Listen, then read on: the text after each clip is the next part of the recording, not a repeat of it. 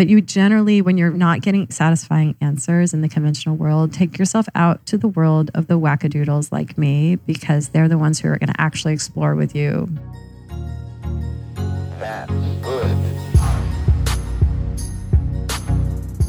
Welcome to the HGW podcast. We're your hosts, Zoe Sakoutis and Erica Haas, founders of Blueprint Cleanse, the iconic juice brand that sparked a multi-billion-dollar category. We bootstrapped, scaled, and sold, and now we're moving on. We put down the juicer and picked up the mic to start a conversation. We'll bring you behind-the-scenes information on leading brands and emerging ideas in this rapidly evolving world of wellness.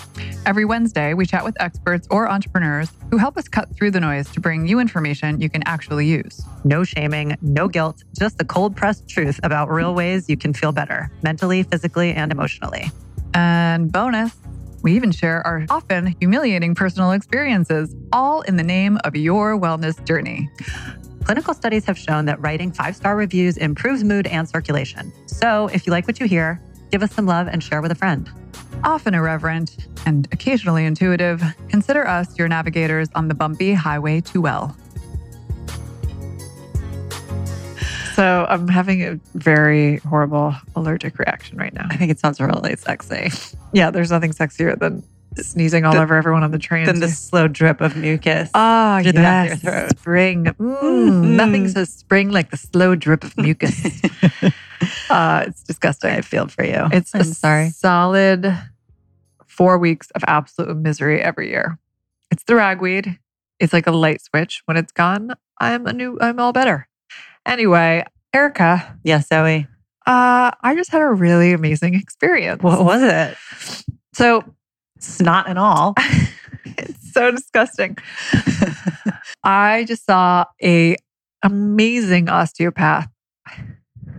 I'm adding him to my collection of experts. This is probably what, like Number 42. Yes, professional opinion number 42. Yes, on my diaphragm and all the problems surrounding it. So I just saw this amazing... No more amazing. We have to declare a moratorium on this word. On this word? Okay. It's lost all its meaning. God, and I actually feel like this guy probably really is amazing. He and is. everything else that's all been... right. He is fucking spectacular. Okay, there we go. He's spectacular. His name is Olivier Bros, Bros. And I saw him for my stuck diaphragm. I will just say I'm not totally sure what he did, but... And we should clarify, we're talking about your internal diaphragm and not a contraceptive device. Yeah. No, not the one that keeps... It's not actually lodged. Not the one that keeps the babies away. No, this is like the breathing muscle. It's a big deal. It's like your biggest... I don't know if it's your biggest muscle, but it's arguably your most important muscle. Anyway, you hear that? I already Sounds feel like a a difference. clear breath. Do you really feel a difference? I have to say, You do. He did something to my tailbone and he like relaxed, like my diaphragm like released. And I'm going to have to go for another session. There's like a follow-up. It's a gradual. It's not like, it's not like he presses a button and like ding, it's fixed. It's Right. definitely like a gradual. But you feel like it's made more of a Release? difference than other treatments and Yes. manipulations you've had. Yes. Huh. Pretty interesting. Sounds like a magician. It does sound like a magician. And for that price, you better be. You made all your money disappear. He made... Voila. He's also French. So he's easy on the eyes, candy for the ears. Ooh, tell me more. Mais oui. And he was recommended by the amazing Dr. Vora. She's more than amazing. Shit, I Let's said just say that word again. Yeah, you did. It's okay. But The terrific Dr. the excellent Ellen Vora, Dr. Vora, we spoke with her and she is, in fact, she's an MD. She's a holistic psychiatrist, which is kind of fascinating. And she basically is interested in the mental health, in the holistic approach to mental health, which involves basically everything but meds, or like meds is kind of like her last resort. Yeah, she wants to address it. I mean, and I think this is probably correct, but she believes that the power to heal lies within us. Right. And so there are a lot of cultural factors and dietary factors and everything else. So she sort of exhausts everything before, saying like, okay, just take a pill. Right. And I like that she's not like, she's saying she's not anti-Western medicine. She's not anti-meds. She's just like, let's figure out all of the other approaches we can take first. In the same way that when she recommended Olivier, he's kind of like, let's figure out everything we can do before we talk about surgery. Yeah. But he was like, oh, but speaking of your diastasis, that's going to require surgery. He's like, but your diaphragm I can help you with. But that stomach, girl. Yeah. Run, get thee to thy surgeon. Oh.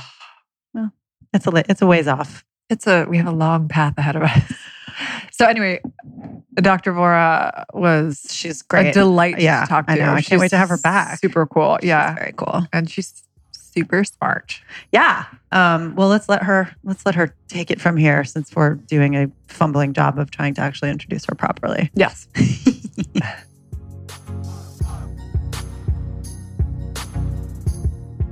Hey, partner. Hey, partner. You want to talk about our other partners? Wait, you have another partner other than me? There are a lot of partners in this relationship. Listen, if you want to open it up and, invite people into the circle and have multiple partners, then I'm totally down. Down. Well, whether you are thirsty or hungry or just need to relax, there is actually something for everybody on our partners page, which is at htwpodcast.com. We got a lot of brands on there that we love and who are in return showing you some love with up to 25% off when you use the discount codes under our, you guessed it, partners page. So we've got products like Cure Hydration, which is a hydration drink mix that is actually more hydrating than an IV drip and made with real ingredients. Crazy. Yeah. That is totally crazy. And we've got Hungry Root, which is another amazing brand. Healthy, ready-to-eat convenience foods that are delivered straight to your door. We both subscribe and are longtime users and lovers. And speaking of using, we've got Daily Habit, which is a CBD coconut-based powder that you can put into your tea or your smoothie or your coffee or whatever you need to just chill the F out. Which I think we all often need to do. So again, please go to htwpodcast.com/partners to check out all of the amazing brands that we love, many more than we just mentioned, and you'll get some amazing discounts along the way. Check it out, guys. Well, welcome, Dr. Ellen Vora. Thank you so much. Nice to have you here. It's great to be here. Holistic psychiatrist. Is that what the heck that even means? That's like what you...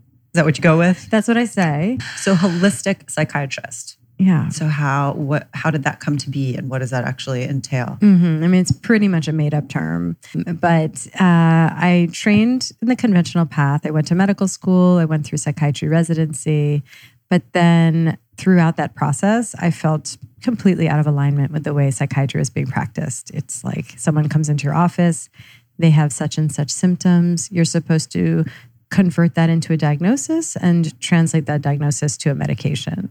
And then when they come back and say it's not working, you increase the dose. When they say they have side effects, you add another medication to chase the tail of the side effect from the other medication. And it just goes on and on and on until you're layering on so many medications. And I never really saw that I was helping someone achieve a state of overall well-being. Sometimes we were doing a decent job of suppressing symptoms enough that looks like it's helping. It can help in certain situations, but it wasn't satisfying. So in order to just feel like I wanted to get out of bed in the morning, I had to start pursuing modalities that felt true for me. So I started studying Chinese medicine and acupuncture, Ayurveda, functional medicine, nutrition. I became a yoga teacher. You just sort of start hoarding trainings so that you feel like you know how to help people. And this is circa roughly when? That's a great question. The journey was throughout medical school and residency, but mostly in like the early 2000s. Okay. So nothing is super mainstream and part of the normal conversation at that point. Oh, I don't think I was like that groundbreaking. Like there weren't a lot of MDs studying acupuncture, but there were a handful. I had role models to look up to. Yeah. And so then you decided to just kind of make the leap. Yeah. Well, I never knew what it was all going to look like, which I think is helpful for people out there trying to figure out, what path am I on? What is this? How is this all going to come together? You look at the people that seem to have figured it out. You're like, oh, you always knew. And nobody has that kind of foresight. I was just lost and treading water in my training and studying things that felt true for me and no idea what it would look like ultimately. And then I started practicing out of residency. And even then I was figuring it out on the ground. At this point now, I see how it all comes together. And basically I use a little bit of all of these different modalities with every treatment. And it's really just someone comes in the room. What do we do to figure out how to help them shift to a state of balance and where they feel well? So that's kind of my definition of a holistic psychiatrist. Basically means a rebellious psychiatrist. Totally. Yeah. Rebellious psychiatrist. I know, it's funny, it's like this whole area of functional medicine now is just exploding. Mm-hmm. Why is that? I mean, Yeah. I think I know the answer, but why do you think? I'm feeling like a little what would be the right word? I'm going to say some risky things. I think it's sort of the way medicine should be, period. Yeah. It's I think of it like a magic eye poster. Once you see it, you can't unsee it. So the idea with functional medicine is you're addressing a problem at the root. You're resolving the root cause of something rather than simply suppressing the symptom with a Band-Aid. Once you start to understand, like, well, yeah, shouldn't that be all healthcare? Right. But it's not actually. Conventional medicine is completely full of different ways of suppressing symptoms with no recognition of what might be out of balance at the root or no attempt to address that. Right, because there's less money to be made that way, honestly. I mean, I say that all the time, and I hate sounding like such a cynic, because obviously there are things about conventional medicine that, are wonderful and can't be replaced. And, God forbid you're in a car accident, like meditation and ashwagandha is not going to help you. Yeah. But Or will could it? Just a little arnica. But yeah, totally. But at the same time, it just feels like it's so glaringly obvious that, the money to be made doesn't lie in these types of practices. And that is what keeps perpetuating that piece of the industry. Yeah, conventional medicine, when you look under the hood at all, it does make you very cynical. And I think it's confusing because there's a lot of good players in it. I went through medical school, residency. I was nothing but surrounded by well-meaning, hardworking individuals who care about people who want to help. I think that there's maybe some bad players in the boardrooms of certain pharmaceutical companies. Yeah. Somewhere there's some layer where people are like, here's how we make money at people's expense. But I don't see it happening on the level of physicians, not most physicians. Yeah, I want to give them the benefit of that. Like, it's the same thing with, I'll take a leap, but police officers, I don't think that you go into it thinking like, I want to, wrong reasons. For the wrong reason. I think you genuinely want to help people, right? You want to like be like the hero and the savior as a policeman, and you like help people and you rescue kitties. I think it's the same thing. I think you go into like medical field thinking like, I want to fix people. I want to help them feel better. Yeah. I'm going to say I'm going to give everyone the benefit of the doubt and say that is the vast majority of people. Like that is the reason that they go into that field. But right. Well, it just makes you feel like it's the systems that are then being, that are set up to kind of create that like divergence when somebody ends up on the wrong path. Is because, even like what we learned from, Sharon talking about like the cost of medical school and why doctors choose certain fields. It's because they have to make a living and right, they have to pay back their debt. They have to pay back their loans before they can even start actually earning a living. It's just... Yeah. And Erica, to your point about like the car accident, you do just use ashwagandha. I think that it's all a matter of discerning at this point, because it's not to say throw out the whole baby bathwater of conventional medicine. It's fantastic. If you have a heart attack, if you're in a car accident, there's no place I'd rather be than somewhere squarely in the United States and getting this kind of medical treatment. Right. But it developed as this really heroic intervention that can manage really acute crises. But then now we try to apply that to everything, one size fits all, and it's a really bad fit for chronic degenerative disease. Right. It's a bad fit for chronic inflammation, and that's actually what most of us are faced with these days. Right. And that applies even to all of mental health too. Right, which is fascinating. Yeah. And I think that's really what we want to highlight with you. The mental health conversation in general, I think we feel it's starting to get more attention, which is obviously so encouraging, because there's like an element of just like secrecy and shame, I think, that really just needs to be broken down. And the connection between the body and the mind, which obviously is your area of focus. And today we want to speak specifically about anxiety. Yeah. Why, is anybody anxious these days? No, I'm not. Never. Okay. I don't know anybody that is either. I've never seen an anxious patient. Okay. Yeah. Well, what do you think Doesn't you see come the up. most of? Like what Anxiety. it is just anxiety. It It's is just anxiety. like blanket, like I have anxiety. What does that mean? Like, what does anxiety look like for most people? I have anxiety. It's miserable. Help me. Yeah. Or is it also like, something's wrong with me. I don't even know what it is. And then you're like, it's anxiety. No, usually actually people are very good at self-identifying. Really? Occasionally you'll see somebody blocked about it. Honestly, I think I'm a little bit blocked about my own anxiety. You know, people who don't I'm identify, blocked about it. Yeah, it took me until I was recently in a situation where I was very anxious about something. And I witnessed myself asking like 10,000 questions and seeking reassurance. And I stood back and I thought, okay, I always see my patients with these behaviors. And I think I struggle to identify with my patient's anxiety.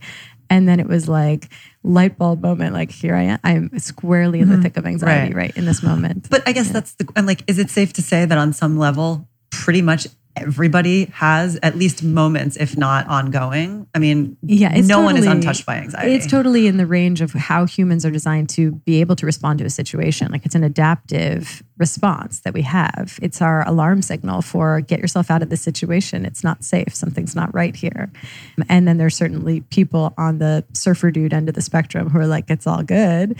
But even he's got to be anxious about not catching that wave at some point. Sometimes. I think he might be just in a total flow state, but all the time. But I think that for a lot of us, and these days, all of us running around in places like New York City, there's just so much anxiety. So do you see a therapist? No, I do a lot of energy work. So what I found, I used to do talk therapy in medical school, and that was great. And I recommend it broadly.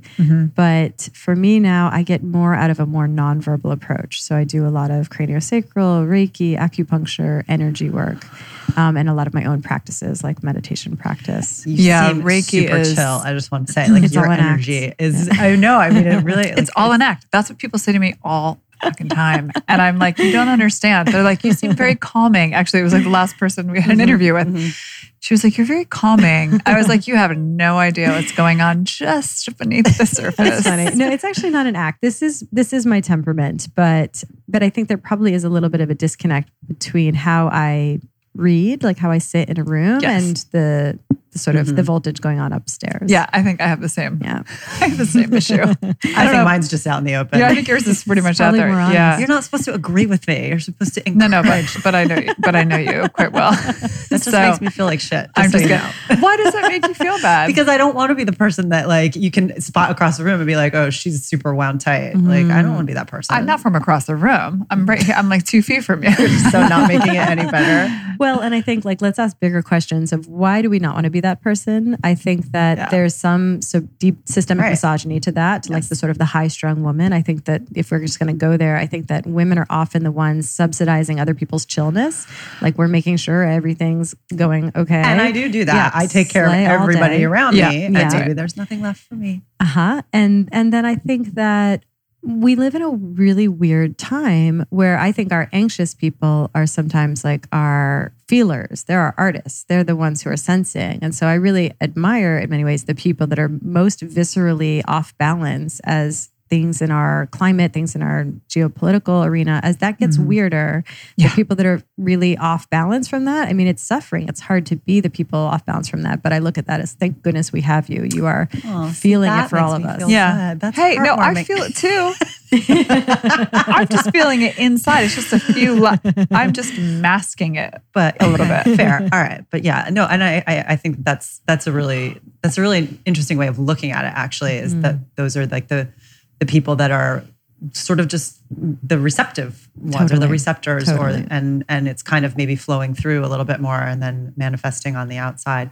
But I guess to your point that you just made, when I say I don't want to be that girl in the room, like I just basically defined what it is that I'm trying to like myth bust, which is like there shouldn't be shame around this. Yes. And so shame on me. Whoa. That's very meta. Super Actually, meta. can we sidebar on shame around mental illness? Yes, please. So it's a beautiful aspect of like all things millennial and whatever is even the generation younger than millennial, that there is, I think, a decent amount of less shame. There's more transparency. There's more authenticity and vulnerability. It's happening on the main stage of Instagram. You see it like it's happening in real time. People are more open about mental health issues. And thank God, this is like so overdue that we used to have a time where it's like depression, you know, that you'd be ashamed of that. It's just so ridiculous. She went to a spa. Yeah, right. But I think that I worry sometimes that less stigma means more quote unquote access to mental health care. And sometimes that makes me cringe a little bit because it often just means more access to being super medicated. And it's not that I want the stigma to stick around, but I want more awareness of the menu of options of how people can address mental health imbalance.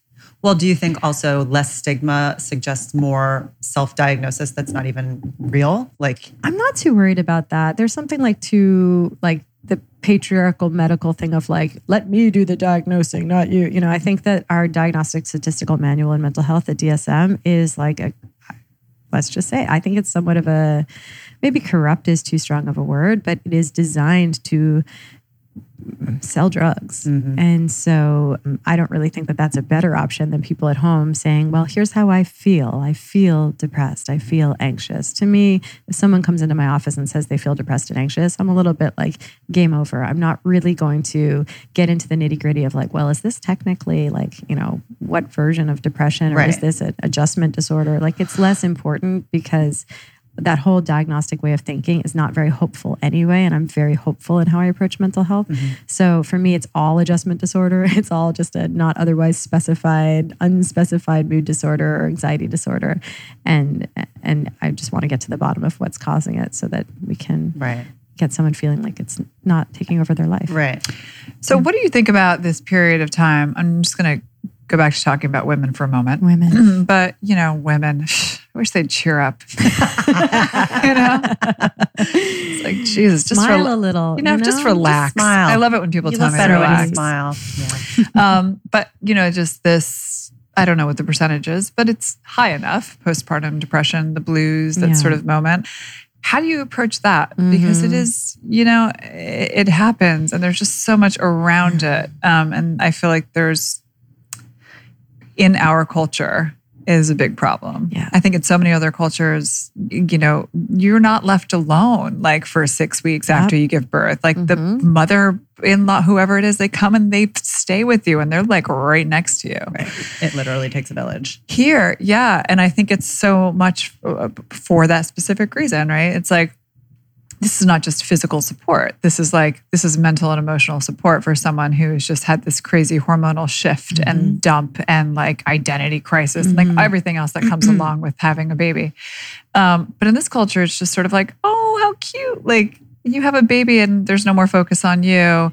And you're just sort of like sitting there like a deer in headlights. And I think so many people don't know what they're feeling and they don't know the extent to which it might need to be addressed. And sometimes it passes, but I think there's, you know, a lot of people who need support and I don't know, I just want to get your take on that. Okay. So I'm like, I feel like I'm in a bar fight right now. You need to like hold me back because I have about 10 million things I can say. So I'll just speak in double time. If anyone's listening to this in 1.25x, slow it down. Slow it down. I'm going to cover a lot of ground quickly. So where to begin? So first of all, there's the role transition. And, you know, there's the fact that we, and men have a role transition as well. They go from being just a dude or just a husband. And this is a little bit of a heteronormative approach. Like, so let's say so if there's a father, there's less of a role transition. And that's, you know, you do become a father, but it's nothing quite like the woman that just gave birth. And the woman just gave birth. It's not just you've gone from being someone without a person tethered to you, dependent on you, but now you're a mother. But also your body has changed. There's a way that the kid needs you. That's just, I think it impacts the mother more. And so the role transition is massive. We could talk about that alone for an hour and a half, but we won't. So we'll just put that as a major factor. It takes a village thing. We're so backwards right now. It's like, it absolutely takes a village, not only for the comfort and the support and for people to take turns with the baby, soothing the baby to sleep in the middle of the night, but also the wisdom that's passed down, the reassurance, hey, try this hold if the latch isn't working, hey, try this.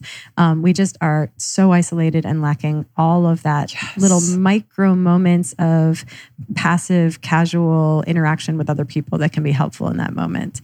And then what we have is this isolation peppered with the wrong kind of of company.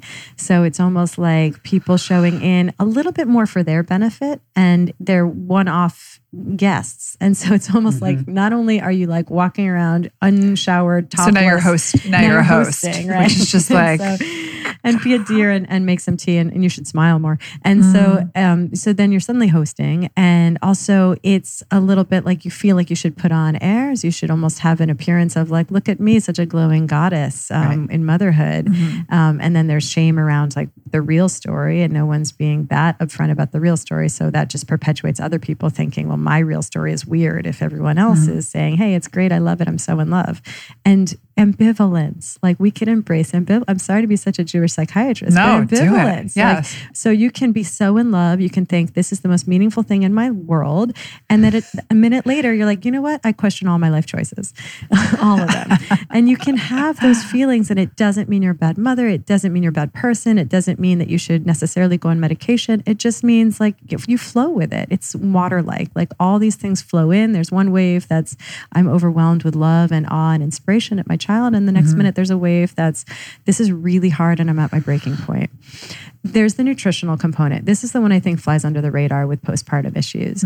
So you just grew a baby in your stomach, and then you went through labor, often with a lot of bleeding, and then you might be lactating, which is in Chinese medicine, they would call 1 drop of breast milk like 10 drops of chi. So like this is so much of your chi getting poured into the baby, which makes sense. You're like, now you grew the baby in your stomach, and now you're basically growing the baby through your boobs. And because, often they're exclusively breastfed. This is how this kid is growing and their brain is developing. That's so bizarre. All your nutrition. And we are not A, students at being nutritionally replete as it is, just as modern people. It's hard to do a good job at the nutritional scavenger hunt on a day-to-day basis. And that gets a lot harder when you're growing another person who's taken all the good stuff from you. So I think so much of postpartum is just a massive nutritional depletion. And your brain is like, hey, I don't have the building blocks to operate properly here. Right. And then you don't, as the mom, do not have the time, energy, ability to be whipping up like a perfect Whole30 meal for yourself. Right. So part of lacking the village is lacking the circle of generally women who are going to be preparing these healthy, hot, nourishing meals and just handing them to you and saying, here, mama, have some food. Okay. Erica's like, and on that note, 1.25. like I said, never having kids. Exactly. I can have anxiety all by myself. I don't need some kid to deplete me. No. I actually do want to like move it away, because I think everything that you said is so valuable when you're speaking in the context of that postpartum experience, but it's also equally, I think it resonates exactly the same way. Like we deplete ourselves in other ways that have nothing to do with infants or anything else. Right. So isolation, it's the malnutrition. So, before, I want, obviously let's like dig into the recommendations, but even before that, like, can you actually just define in super simple terms, like how do you define anxiety and how do you define depression? Because I think that a lot of people assume that it doesn't apply to them because of whatever sort of misunderstanding of their own definition that they have. So in your view. I'm like the worst at these things. So anything that's like you could Google, I'm like very bad at doing a better job than that. But basically, here's how I think of it. Anxiety is this experience of unease where things feel a little bit alarming. And I really think it's, it when you see it. And for some people, yes, it can be somaticized. It can kind of be in their body, like they just have stomach aches or migraines. And some would say, no, you're anxious. But that's less important to me than if someone is having the subjective experience of feeling anxious, that's anxiety. There are a lot of subsets of anxiety. People can have obsessive compulsive disorder. They can have post-traumatic stress disorder, phobias, social anxiety, panic attacks. These are all technically forms of anxiety. But basically, it's this feeling of unease, and it's having an impact on your quality of life and your day-to-day functioning. And is something like worry or sort of, like I was reading something saying like there's kind of a constant monologue of questions in your head at all times about like, what if, basically? Yeah. I mean, so that's kind of textbook, right? They would say excessive worry is, one of the diagnostic criteria of generalized anxiety disorder. But I also think that there's a spectrum of just like a normal human spectrum where some people have more of a tendency to worry. Yeah. And that doesn't make you an anxious person? You're just a worrier, or is it? Well, I guess the question always becomes, does this change management? And I think that if it is impacting your quality of life, then it changes management. Then we want to do something about it.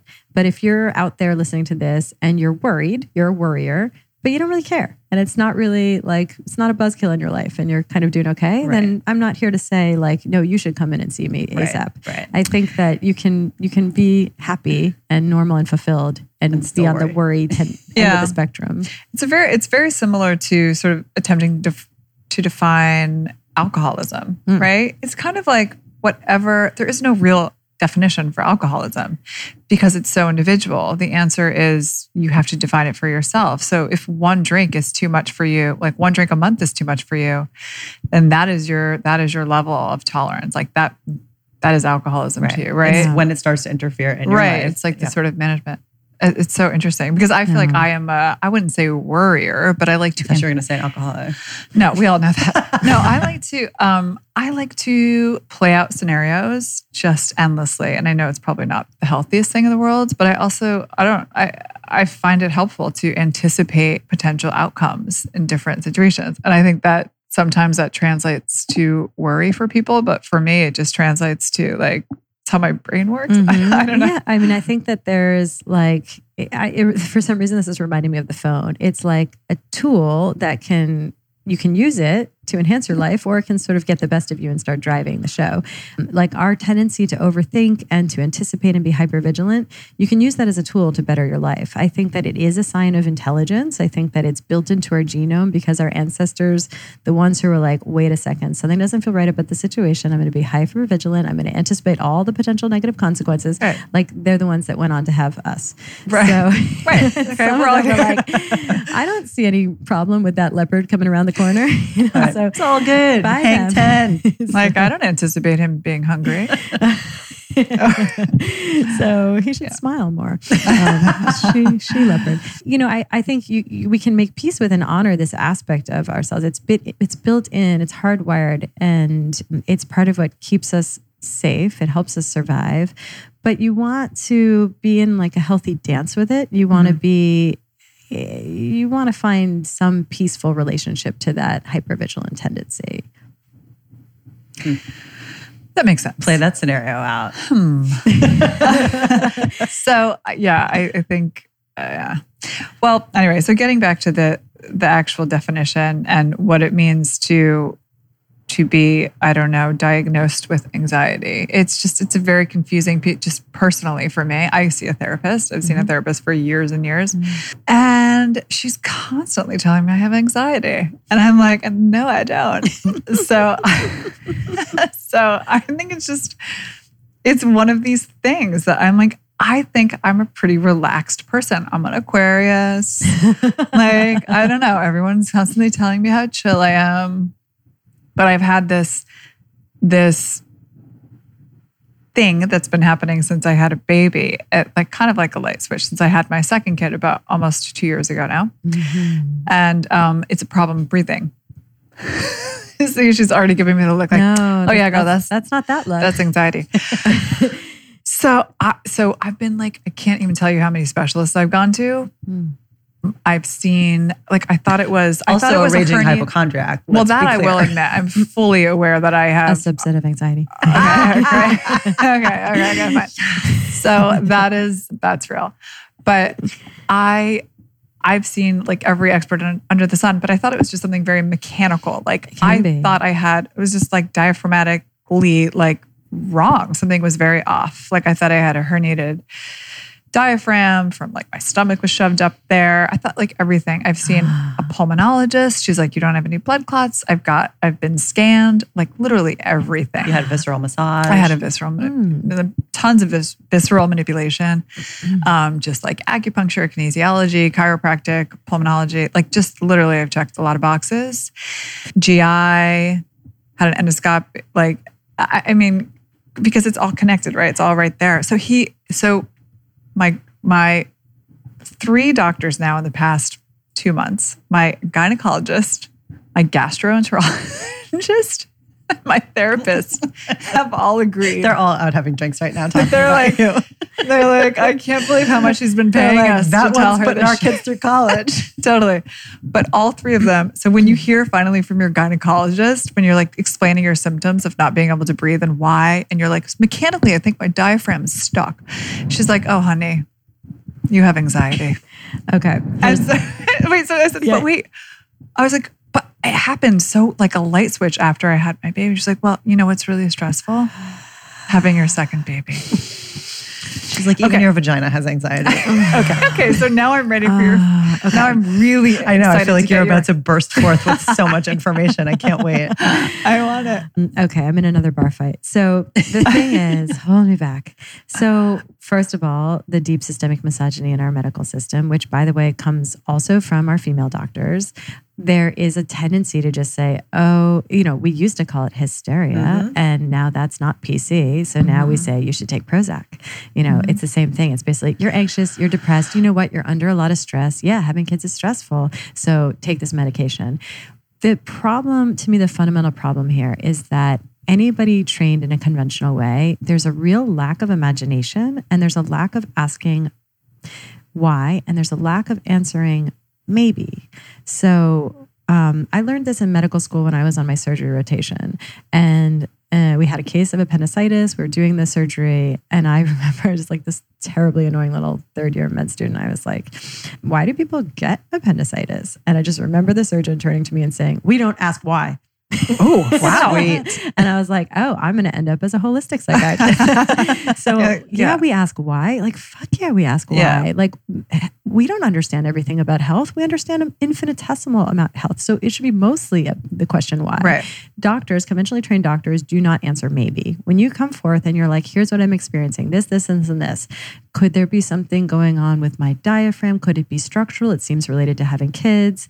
What a good doctor should say in that moment is maybe.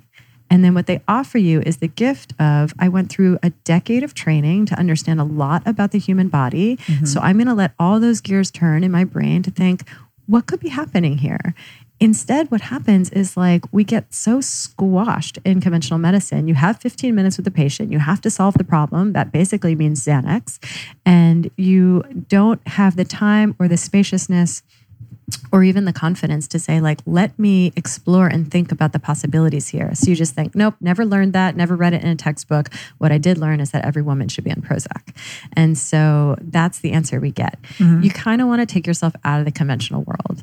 I've got a guy for you to see, but I think there's a lot I think there's so much maybe going through my mind right now about what could be happening with your breathing. Your whole rib cage reorganizes when you get pregnant. Out of control, yeah. And then your diaphragm can definitely get kind of into these pathologic holding patterns for various reasons, stress, trauma, birth itself. And you want like a good osteopath. You want someone really enlightened about the body who can help. You just actually had a shift in your diaphragm. I don't know if you noticed that with that deep breath. Because I can't breathe.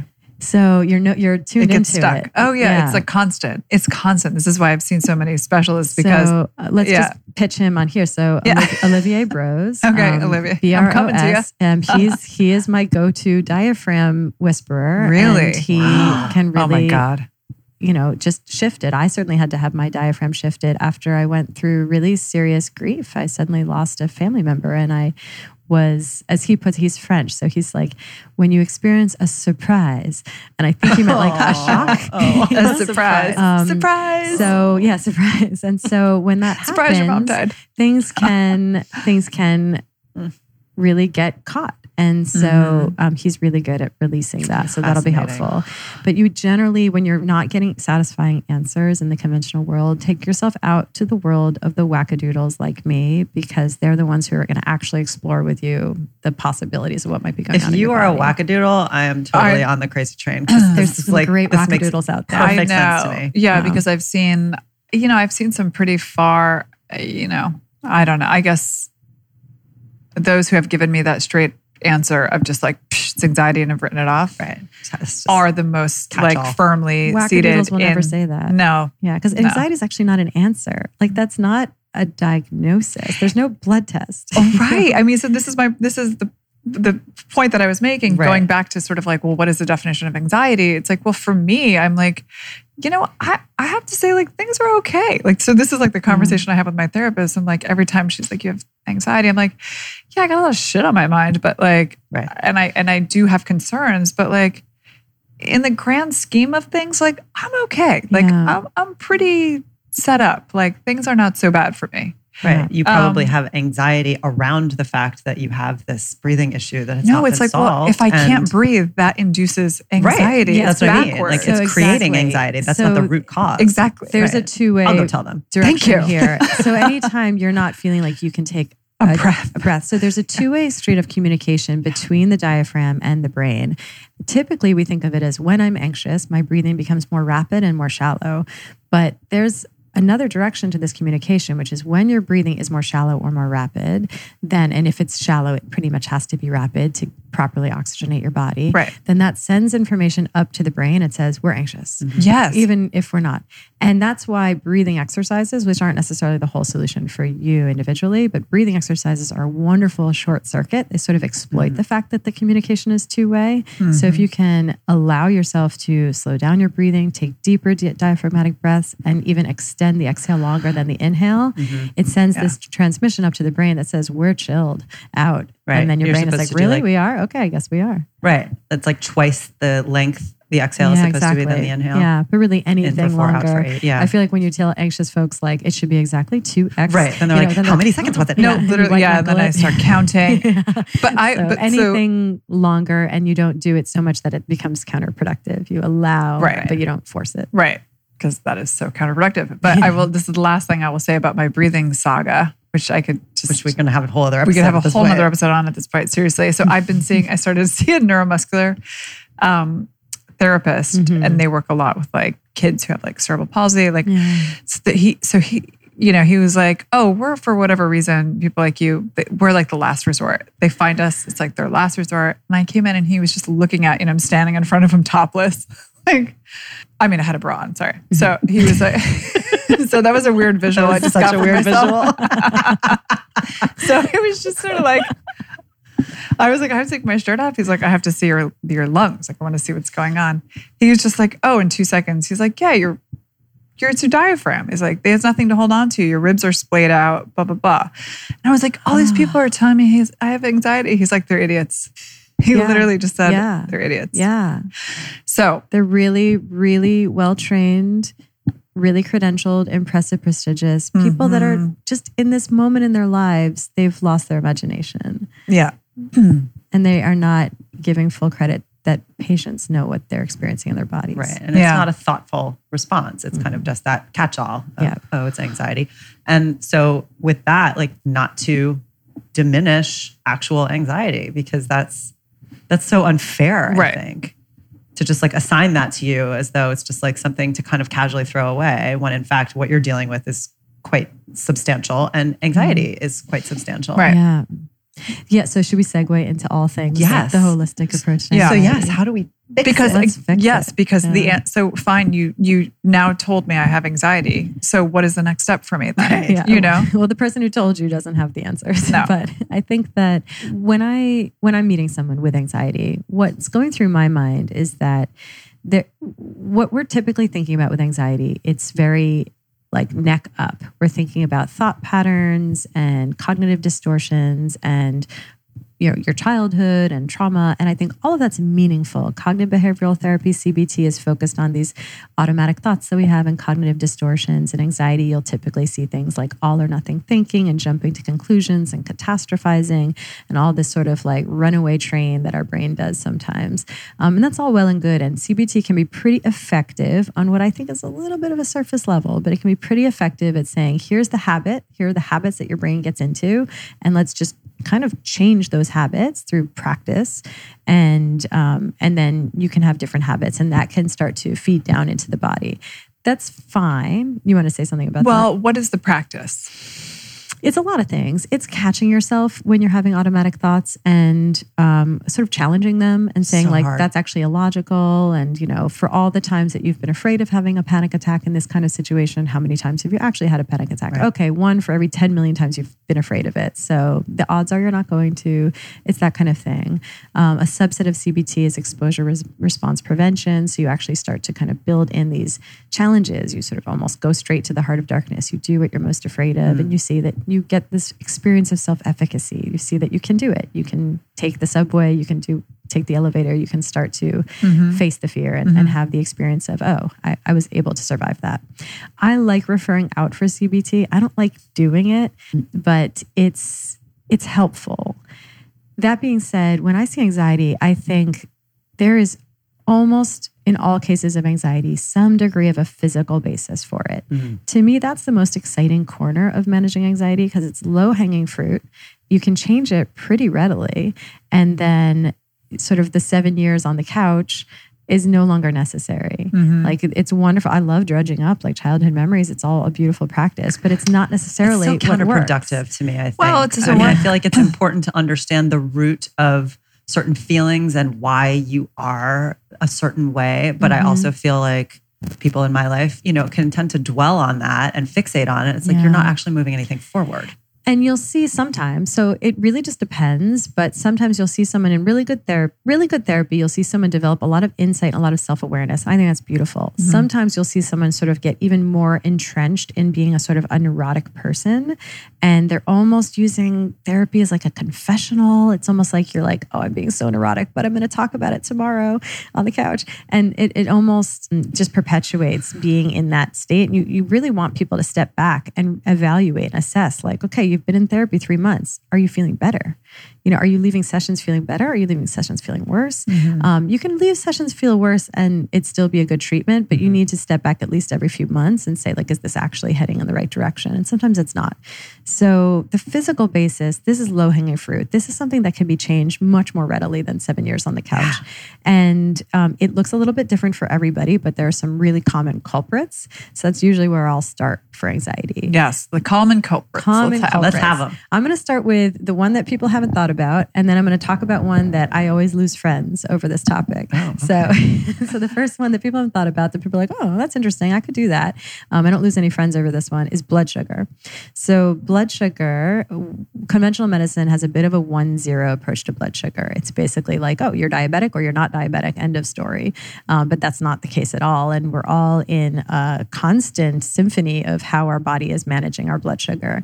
People with anxiety, so if anyone has experiences hanger or loves someone who experiences I get hanger. Yeah, me too. So anxiety is sort of a variation on hanger. Blood sugar dips. It's basically a little bit of it's a mini emergency to the body. Your body is like, oh God, we need to go hunt. We need food. What if we don't get more food? So it has a little panic. And the way the body responds to a crash in blood sugar is that there's a series of checks and balances in the body to save your body from lacking blood sugar. It basically means you pull the alarm cord and you secrete cortisol and adrenaline. That communicates to your liver to break down the storage of starch that we keep there, called glycogen. And then that secretes glucose into our bloodstream and it saves the day. And our organs don't fail and we're alive and it's great. But it is a stress response in the body. So what had to happen for all of this was adrenaline, cortisol. So we're left feeling a little bit like you just had a car accident. That's basically, a lot of people are just walking around on a blood sugar roller coaster because our modern American diet is built on a bedrock of refined carbohydrates and rosé. And so we're all walking around on this blood sugar roller coaster. And every time the blood sugar dips, that can feel like anxiety. And we don't know to attribute it to a physiologic cause. So then the stories rush in. Our narrative is secondary. This narrative swoops in and we're like, oh God, this is happening and I need to remember to do this. And this thing doesn't feel so good at work. But that's secondary. And actually, you might just need like a snack without sugar in it. Exactly. So physical basis. Eat a nut. Jeez. Eat a nut. And so there's ways to address this. The definitive solution is to overhaul your diet to a real food diet that doesn't put you on a blood sugar roller coaster. And that's like a paleo or a real food or a Whole30 diet where you're actually getting adequate healthy fats and well-sourced protein and starch from starchy vegetables, plenty of vegetables. and you're just eating in this way that the body starts to have really stable blood sugar. A lot of people like keto these days. I don't like. I'm perfectly happy if a male patient of mine wants to dabble with keto. I think that a lot of men do really well with it. With women, it's a more complicated conversation. Some women do great with it, some women not so much. But that can be a blood sugar stabilizing diet.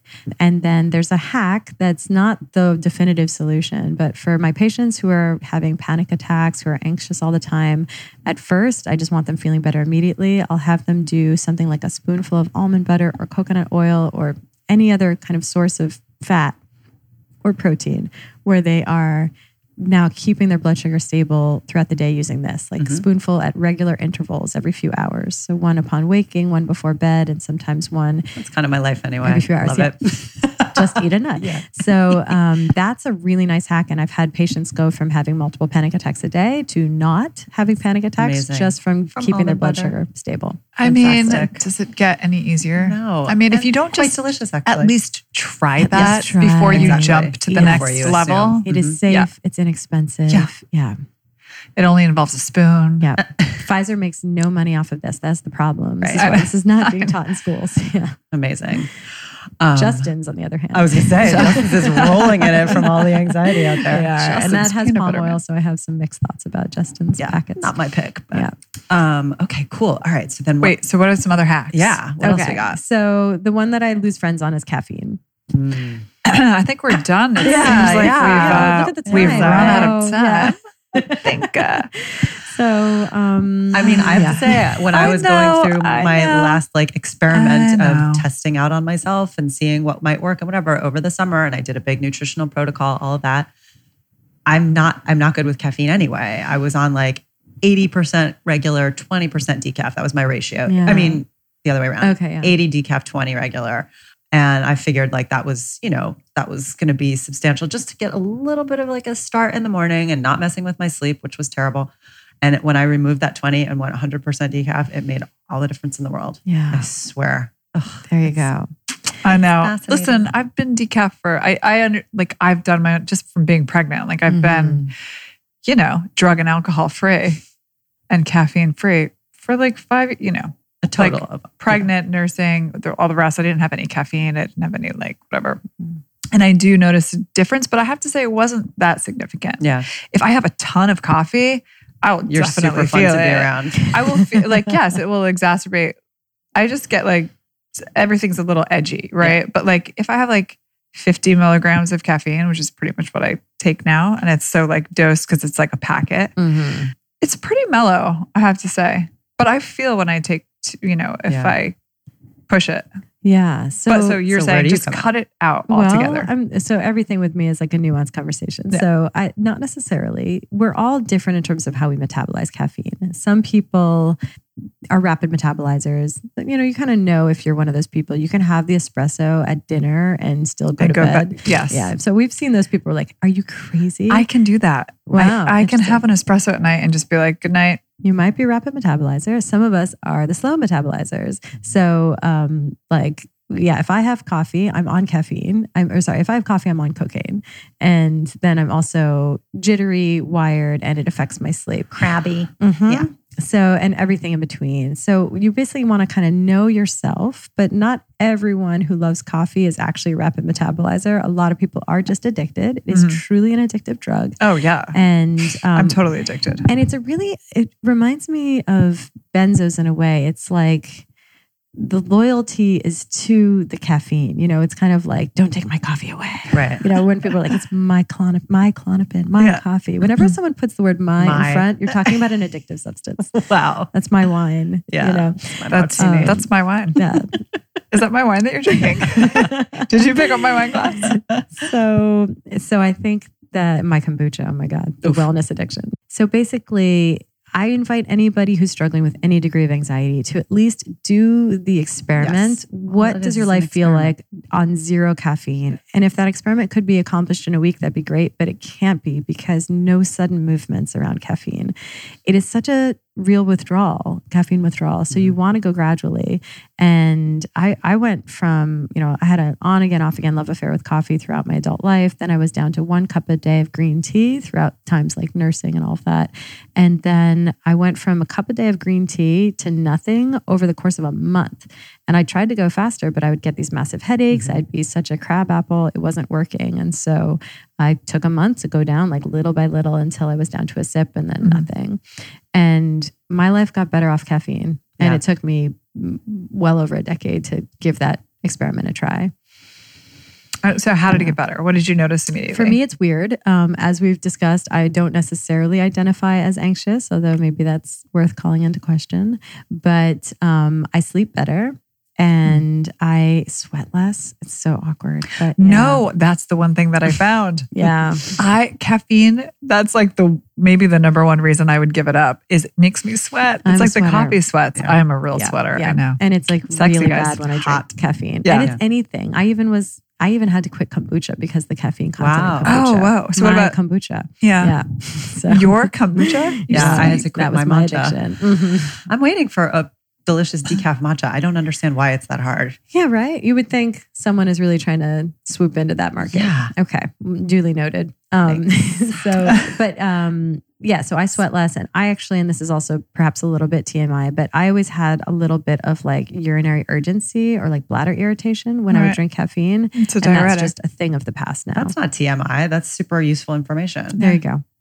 Yeah. So okay, interesting. This is great. Okay, so anyone who's maybe confusing like incontinence with or tiny bladder syndrome. Yeah. Yeah. Just And there's try- medications for this now, of Right, course. of course. Yeah. So rather Maybe- than going to the doctor and being told that you have some new diagnosis and you're Right. getting put on a nasty med, just quit the coffee. But do it And then gradually. in turn, you will sleep better, which is also obviously excellent for any health issue. And for anxiety as well. Right. And then you'll just be directly less anxious because of less caffeine. So what do you do with people who are on whatever anti-anxiety medication and they want to get off of it? Yeah. So that's a beast. yeah, that's like a whole other episode. It It's a whole is. other episode. But let's There's just have a yeah, little teaser. a dabble Little of teaser. it. Yeah. So Yeah. there's increasing awareness around this issue now. For the most part, anybody conventionally trained was dismissing the whole idea of medication discontinuation with psych meds. They were saying, it's not a thing, that's in your head. You can go off of this, take a week maybe. They would do these little measly tapers. And then if you came back complaining, they're like, not my problem anymore, go away. When in fact, what happened here was an unwitting doctor started you on something. It was an iatrogenic addiction. Iatrogenic is a very fancy word to mean like your doctor caused this. And so iatrogenic benzodiazepine addiction, benzodiazepines are the medications like Klonopin and Xanax, Ativan, Valium. And then even the SSRIs like Prozac, Lexapro, Celexa, Zoloft, Paxil, these are also not so much addictive, but the withdrawal is very difficult. Not for everyone, but frequently. And so what do I do when someone wants to get off of their medications? We take a deep breath together and we start a process. The first month is just readying their body for that process. So that's a really airtight, fantastic Whole30 diet where they're getting plenty of nutrients and they're not getting anything that's inflammatory. So that they just start with like not that whole inflamed and nutrient depleted burden on their body, which makes this difficult process even more difficult. Yeah. So their body is ready. I'll usually have them off anything that gets them out of balance, like caffeine, like alcohol.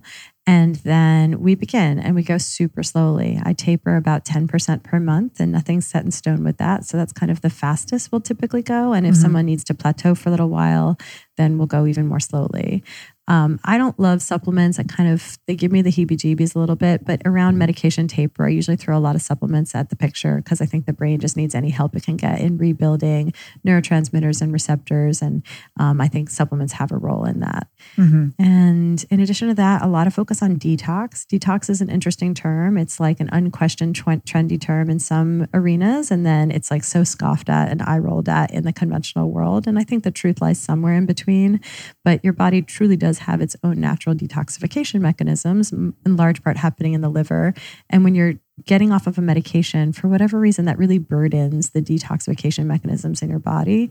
So I like to support that. It looks a little different for everyone. Infrared sauna is kind of the nicest thing to try to build into your life. Just so lovely. It's delightful. To sit and sweat like that. Yeah. So that's a good option. Some people in the med discontinuation world swear by coffee enemas. It's like, I've had a coffee. I've given myself a coffee enema. How did that go for you? You self-administered a coffee enema? Yeah, I've self-administered many enemas. I did it at the Anne Wigmore Institute, and we did it every night. The Anne Wigmore Institute. Yeah. Yeah. They love their enemas. They do love their enemas, man. Have you been there? No, but I've read about it. So Wheatgrass, right? Yeah. So they do, it's all wheatgrass and Rejuvelac and enemas nightly. It's like what you do before you go to bed. So what is the principle of a coffee enema compared to a regular enema?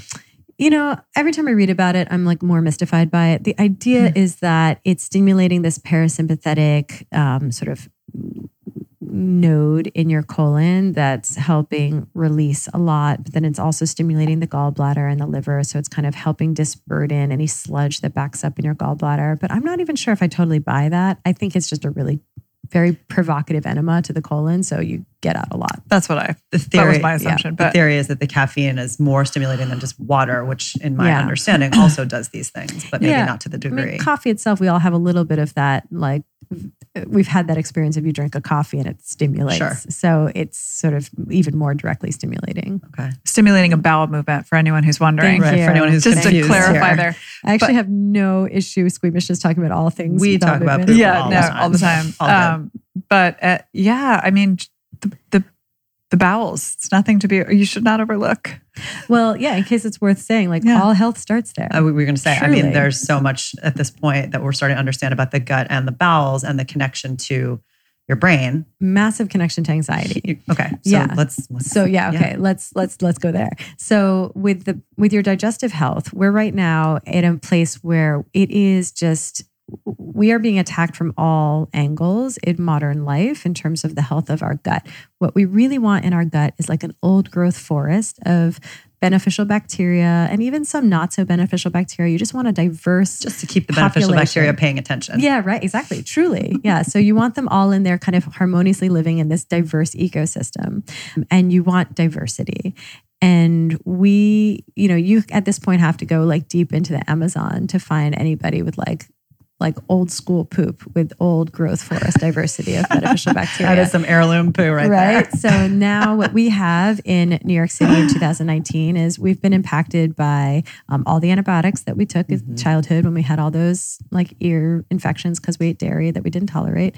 And then we eat food that, our dairy itself is impregnated with antibiotics and our meat is. And then half of our crops are sprayed with Roundup where the active ingredient is glyphosate, which decimates our gut flora and also creates the conditions for intestinal permeability, which is probably a pretty perfect storm 1-2 punch that's creating all of this autoimmune disease these days because it's like you're creating intestinal permeability at the same time as eating the crops like wheat crops. So then it's leaking into the bloodstream and we're developing antibodies against gluten.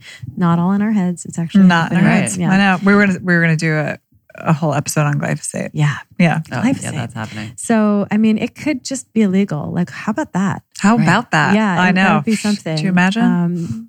Yeah, but maybe, I don't know if Monsanto is too big to fail. Maybe our whole economy is wrapped up in that at this point. I don't know. Probably our government is. That's all correct. So basically, and then, we eat sugary foods. We're chronically stressed.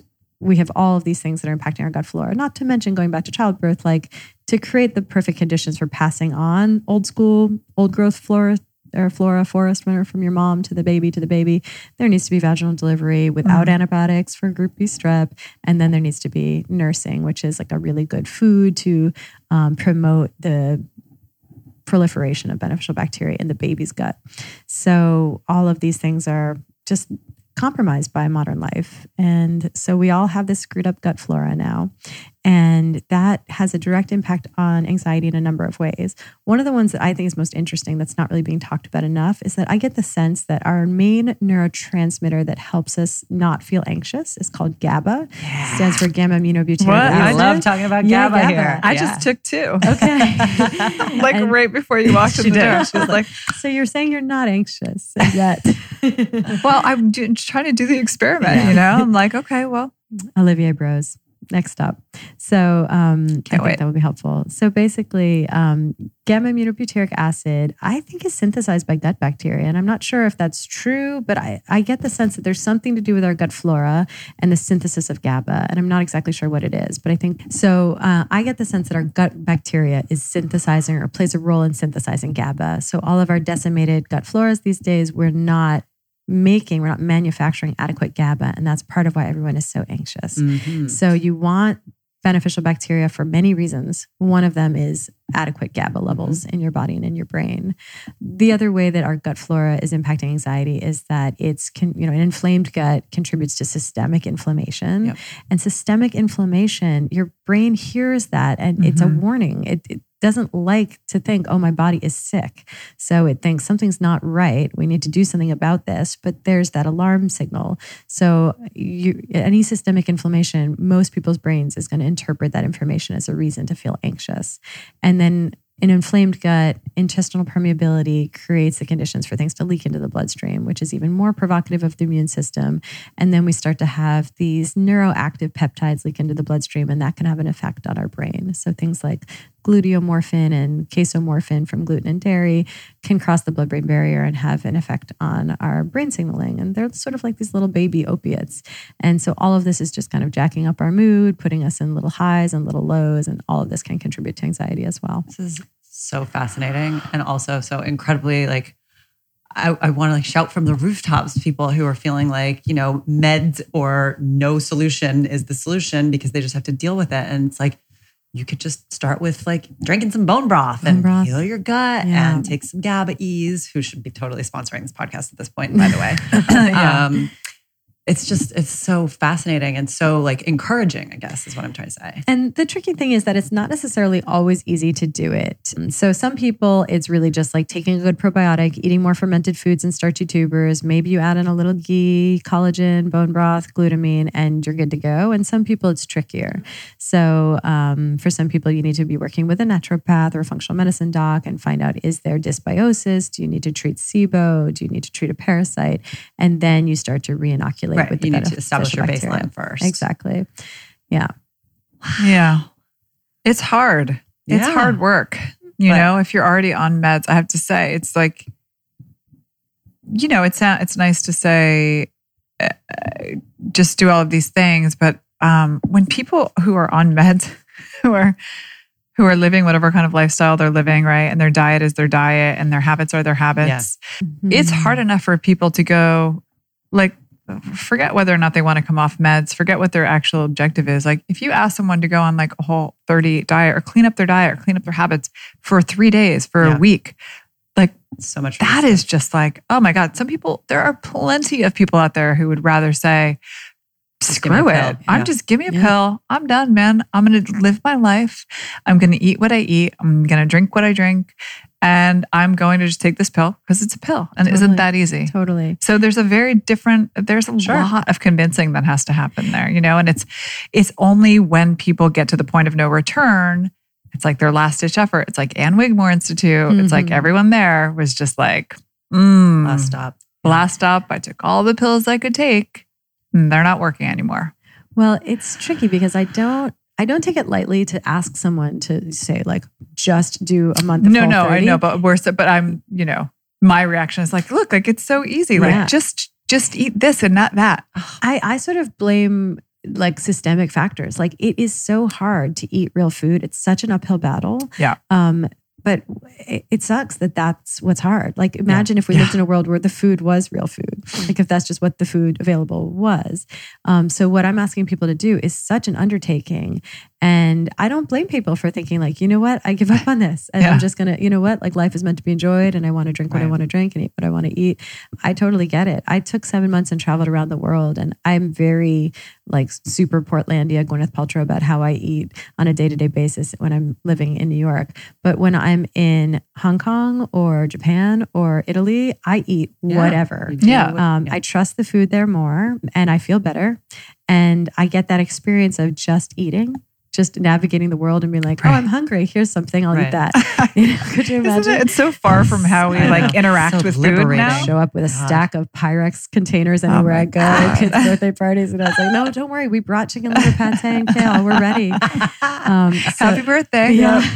Don't touch the pizza. I let my daughter, and then she has a meltdown every time. It's crazy to me. We're going to sidebar on that for a second. It's crazy that we have this whole ritual around every weekend. You take your kids to a birthday party. They eat load them up total with sugar. Poison. It's not insane. Just like, let's call it what it is. Like there's food coloring. There's all of these pesticides on it. There's poison. Yeah. And then we all go home to deal with our melting down children. And it's like traumatic level of like meltdown. And some are scratching their head as to why they could be having these meltdowns. Yeah. And it's just like, can we not do this ritual? Like, so, okay, can I just sidebar to one idea? Because we're just going to make this a long ass episode.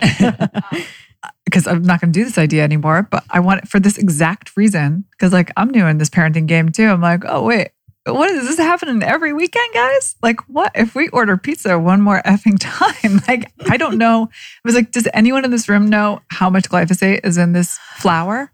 Like literally, like I'm the buzzkill with like you're Debbie Downer at the mom group, party, right? And so I literally came out, I was like, I just got to come up with a pizza chain that is called Unicorn Pizza, where you are touting glyphosate-free, non-GMO everything and all of the flours and all of the crust.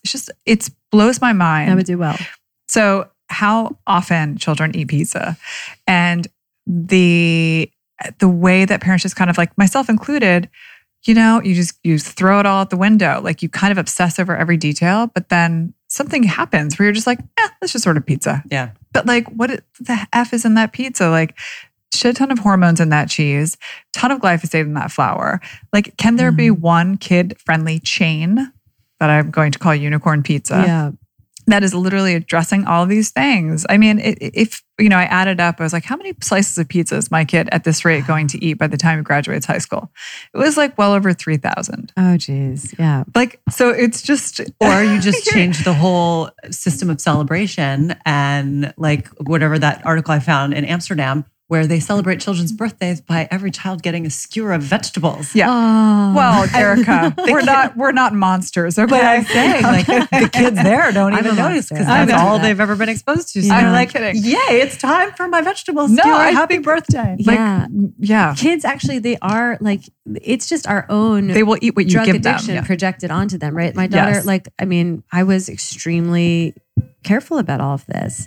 And it's totally my husband showing up probably. Oh, it's fine. Well, it's not going to pick it up anyway. But he'll have something to add, I think. Okay. So I was a monster about this. I read all of the books and Nourishing Traditions and Ina May, and I was like, oh, didn't everyone get the memo that we're not feeding our kids poison? I was so naive, and so we didn't feed my daughter anything amiss for probably the first 2 years of her life. Then we traveled around the world, and she's like, I only ate pasta in Italy. So but we got back to the States, and now she's like a proper 3-year-old. And she's in school and she goes to birthday parties.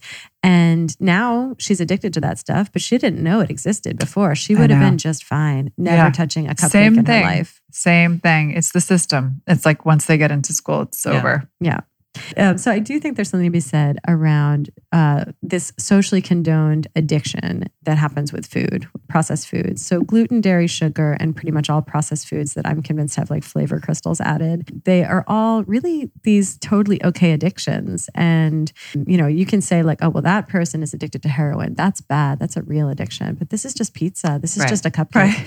And this is an addiction. And it's not as severe, but it is real. And I think that you see actually on some point on the spectrum, some real suffering that goes along with it. And I remember I walked by a woman, like this was a couple of years ago, and I just saw her in her car with like what looked like a binge. She kind of like had an array of food and she was stuffing in her face, like really mindlessly. You just saw the suffering. Yeah. This is somebody who has a shameful behavior of binge eating. And like, she's ashamed, not that she should be, she feels ashamed of it and she's doing it in secret. And it is not a joy. Like, food It's supposed to be pleasure. Is pleasure, right? So this was somebody who was just, who clearly had probably restricted the week before, and now her body was in withdrawal from these drugs, and now she just needed to replete it, or else she was in withdrawal. It's so heartbreaking. Yeah. Yeah. So, awareness. Awareness. First step. Yeah. Good Lord, on that note. I know. I mean, but this, I think, again, I'll go back to what I said earlier. I feel like this is incredibly encouraging information, and obviously can't be applied overnight, automatic, like quick fixes here and there. But, I think our job and our goal with all of this is to at least empower people with information and just encourage what you were saying, like the experiment. Just try something different and see how it lands. And then, if it doesn't work, then try something else. But at least just keep that experiment open. On a more hopeful note, I'll offer up one quick fix, which is magnesium supplementation. And if anybody with anxiety is not already doing that, that's something to add into your What form system. do you? Magnesium glycinate. Okay. I'm open to magnesium threonate if somebody prefers that. I find it to be just a little more expensive, not necessarily more effective. Glycinate is great. It's cheap. It's not rocket science. You can get a good magnesium glycinate from a lot of brands. Yeah. And then you want to take about 400 to 800 milligrams at bedtime. That changed my life too. When I started taking it. I mean, we're all depleted in magnesium because our soil is depleted, so our food is depleted, so we are. And when you start to replete your magnesium levels, you improve headaches, migraines, menstrual cramps, anxiety, muscle tension, sleep, and you improve your lifespan, fertility. So, and also chronic constipation. So it really is a tremendous thing. And the only thing is, like, you have to do a thing. You have to go buy a magnesium glycinate. You have to take the pills at bedtime, which is a little bit of a pain in the butt, but it's so worth it. It's doable. And it's available literally. You can get it everywhere. Yeah. You can get it online. You can get it Cheap, at your local safe CVS. I mean, it's everywhere. Yeah. My favorite point on the graph is an intervention that is inexpensive, not too invasive, and no real risk, and has high potential benefit. Yeah. I mean, the squatty potty is probably the one that nails that demographic, but that's sort of beside the point. Not really. But I have magnesium. I have like 2 at a travel one. Yeah. Oh. You got to get the travel. The travel that. I mean, you need it all the more when you're traveling. Yeah. True. So, yeah. And then the final hopeful note on all things anxiety is that for people to be optimistic, it's like, this is manageable. Mm-hmm. You can actually change your body's physiology, and your body is less likely to be tipped into a stress response. You can go through your life less anxious. And the thing we mentioned at the beginning is worth pointing out one more time, which is just that if people are anxious, that's not just a symptom to be squashed or to be eliminated through getting rid of caffeine. It's also something to listen to. It's your body saying something's not right here. Mm-hmm. And we all kind of need couples therapy between us and our bodies. Mm-hmm. You want to listen to your body. You want to say, hey, body, what's up? Sorry, I've been a little MIA lately. I'm not very present in this relationship. What are you telling me? And you want to listen. Yeah. It's very easy to just cut it off at the neck. Mm-hmm. Yeah. Oh my goodness. Well, thank you so much for this. This is amazing. I'm so excited to share this information. Yeah. And you'd have to come back because we had so much other stuff to talk about. Sign me up. We'll talk about Roundup next time. I know. Seriously. Yes. All right. Let's shut it down. Jeez. I mean, can we? Thank you. Thanks. Thank you guys. Thank you. Thanks for listening to HTW. If you like what you hear, please subscribe and make sure and rate us on iTunes. You can even give us 5 whole stars if you think we deserve it. If you have ideas for guests or topics, you can call our 1-800 number. Yes, we have a 1-800 number at 800-674-1839, or holler at us on social at HTW Podcast. You can also head to our website at htwpodcast.com for more episode info, and check out our Daily Blend blog to see what we're drinking.